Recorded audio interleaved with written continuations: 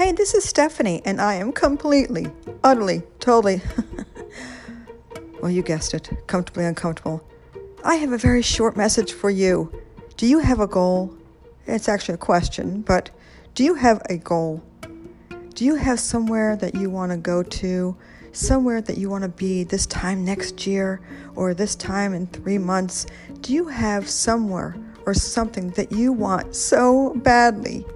Well, write it down. Make it your goal for the day, the week, the month. Spend an hour or two a day doing something that's good and that's for your goal. It's going toward your goal. You'll be so thankful you did.